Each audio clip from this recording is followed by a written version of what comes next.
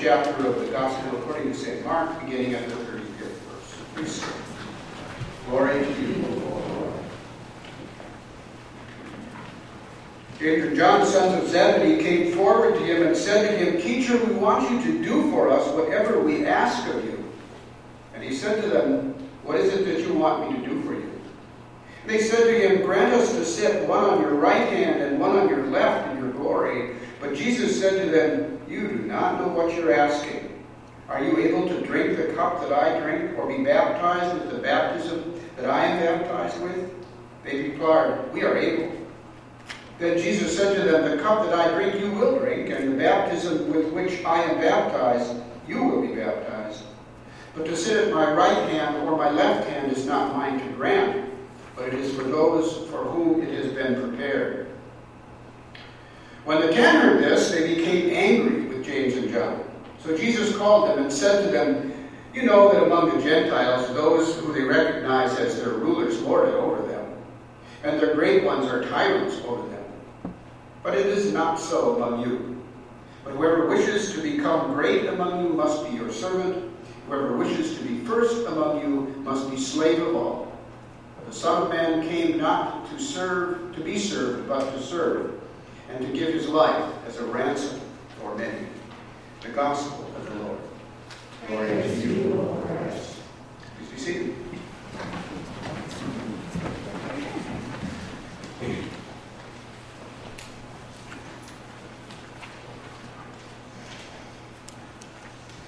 Grace to you and peace from God our Father, from our Lord Jesus Christ. So I'd like to start with a little background of where we are in the gospel lessons. We've been doing the year of Mark, I'd like to tell you about the events of Jesus' ministry coming up to this conversation between James and John and Jesus. They're called the Sons of Thunder because apparently they kind of were out there. They weren't afraid to ask for what they wanted, apparently. And this incident takes place just before Jesus enters Jerusalem for the last time. So we're really coming up kind of out of place in the year, but we're coming up to Holy Week here. This is just before Palm Sunday. It tells us two important things. First, it tells us that Mark's Gospel devotes 6 of its 16 chapters to the last week of Jesus' life. Not quite half. The last week of Jesus' ministry and life.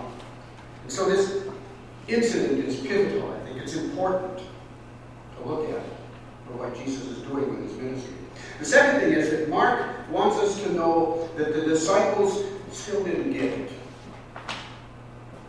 This is almost before Jesus is crucified, and they still didn't get it. In fact, they wouldn't get it until after the resurrection.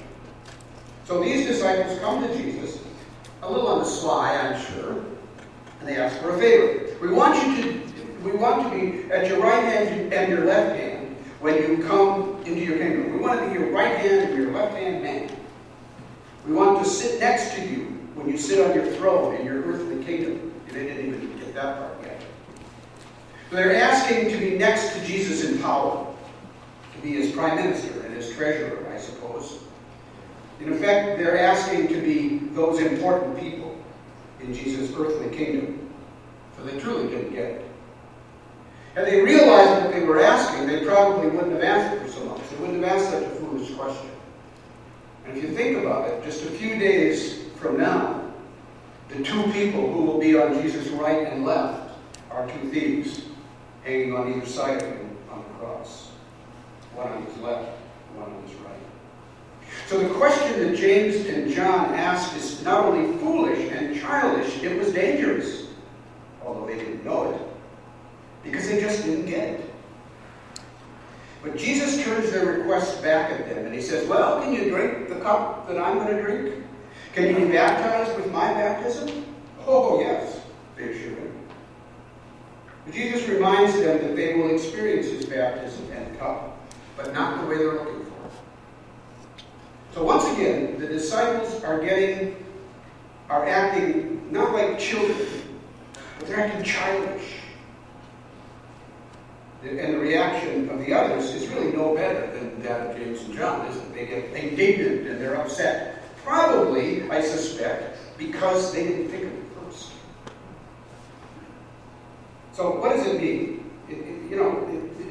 They're not being like children, like simple children. They're being childish. They're not being innocent. They're being conniving. So what's the difference? Let's talk about that for a minute. Of course, we love children. We love our own. We love our grandchildren especially. When I attend worship with my wife, she makes me sit up front. That's one of the reasons I preach a lot, because I don't sit well. Because what happens if there are little children in church, I generally get both of us in trouble. Making eyes and smiling. We love children. They're great. They're free and they're wonderful. And they're totally self-centered. And in that respect, they're the perfect example, I think, of original sin. Babies especially are totally self-absorbed, totally godless. Or perhaps I should say, they are their own God. And of course, we love many. We find the self-centeredness of young children charming. The humorist Irma Bombeck had a few things to say about that. And no doubt it was from personal experience. She says, never turn your back on a 2-year-old. When traveling on my plane, she says, consider checking the children and traveling with the luggage. She says, and this is my personal favorite, that's advice about 2-year-olds. If you have a 2-year-old, and the 2-year-old is quiet, you better find it. She says, we love the child, but we punish the deed. Every time you tell them that you're driving them that they're driving you crazy, you have to show them that you can't imagine life without them. Unfortunately, for most of us, our children are gone. Now it's our grandchildren. And we can get away with spoiling them a little bit. And there's a certain amount of justice in that, I suppose. Yeah, we love the little ones. We love that beautiful innocence that's there. Even the self-centeredness. It's acceptable in children. In adults, self-centeredness is pretty disgusting, I think. Think of this scene. Mother comes into her son's bedroom on Sunday morning. She opens the curtains and she says cheerfully, Billy, it's time to get up. Time to get ready for church. From under the covers comes a grunt and a moan. Mom, I don't want to go. I hate it there. It's boring. It's too early. Those people are mean. They talk about me. I know they don't like me. Mom patiently explains that she's sure that none of that is true. And Billy replies, well, somebody always is saying that they don't like it when I talk. And finally, Mom says in a somewhat exasperated voice, William, you have to go to church. You're the pastor. We like children. We forgive their self-centeredness. But in these full-grown adults, in this James and John duo, it's just not pretty. And Jesus makes the point that we are to come into God's presence as servants, not as masters. That we are to come into the kingdom as a child, childlike, as followers, but not as childish overlords. We're called to be God's servants in a childlike wonder and awe. And we're to treat others in the same way. Jesus' disciples were all acting very childishly. James and John, to be sure, but with their special request, but the others as well, their indignation and their anger. They were still thinking in terms of an earthly kingdom with its power and its prestige, its trappings and its earthly rulers. And Jesus reminds them once again that being his disciples would bring them all the troubles they could handle, even martyrdom.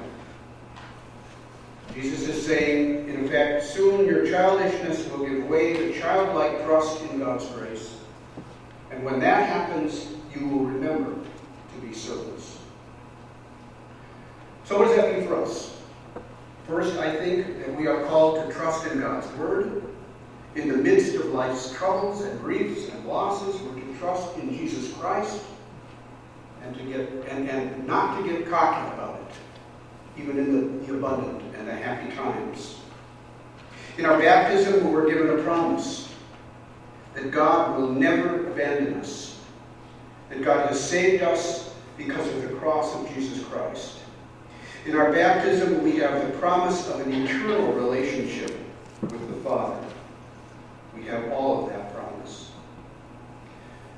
Jesus' willingness to go to the cross for us is a sign of his trusting obedience to God the Father. His resurrection is a sign that we too can trust in God's baptismal promise to save us because of Jesus. Because of that, we can live in relationship of faithful, hopeful love and service to those God gives us to live with, to serve, to be around. For the church and for us, there is this call to serve, to be childlike, to be trusting in worshiping God and serving neighbor out of our gratitude for God's grace. Whether we are childish or childlike depends upon the work of the Holy Spirit among us. For the Spirit to work among us, I think we always must keep the cross before us. When a congregation, or for that matter the whole church, focuses on something other than servanthood, we become childish and selfish, and we cease to be the church. We really become a club. And clubs are good. The Lions, the Rotary, the 4-H, whatever you are. They provide much good in the community. I'm not debating that for a second. But the church is about worshiping the worship of God.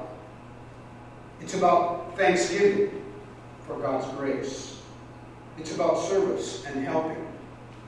And it is the hope of God's world. We have to look beyond our pew and our doors and our building and look for the face of Christ in our own little world. So I think our call is straightforward. Look to the cross. Act in childlike trust. Live in our baptism as servants of others.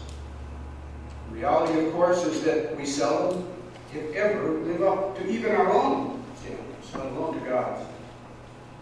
And when that happens, we look again to the cross. We turn again to Christ. We ask for forgiveness and grace. And we give thanks for our baptism and our trust in God to forgive and save us. Amen. Peace of God that passes all understanding, keep our hearts and our minds in Christ Jesus. And we'll continue with a brief period of silence as we reflect upon the words of Scripture and the words of this sermon.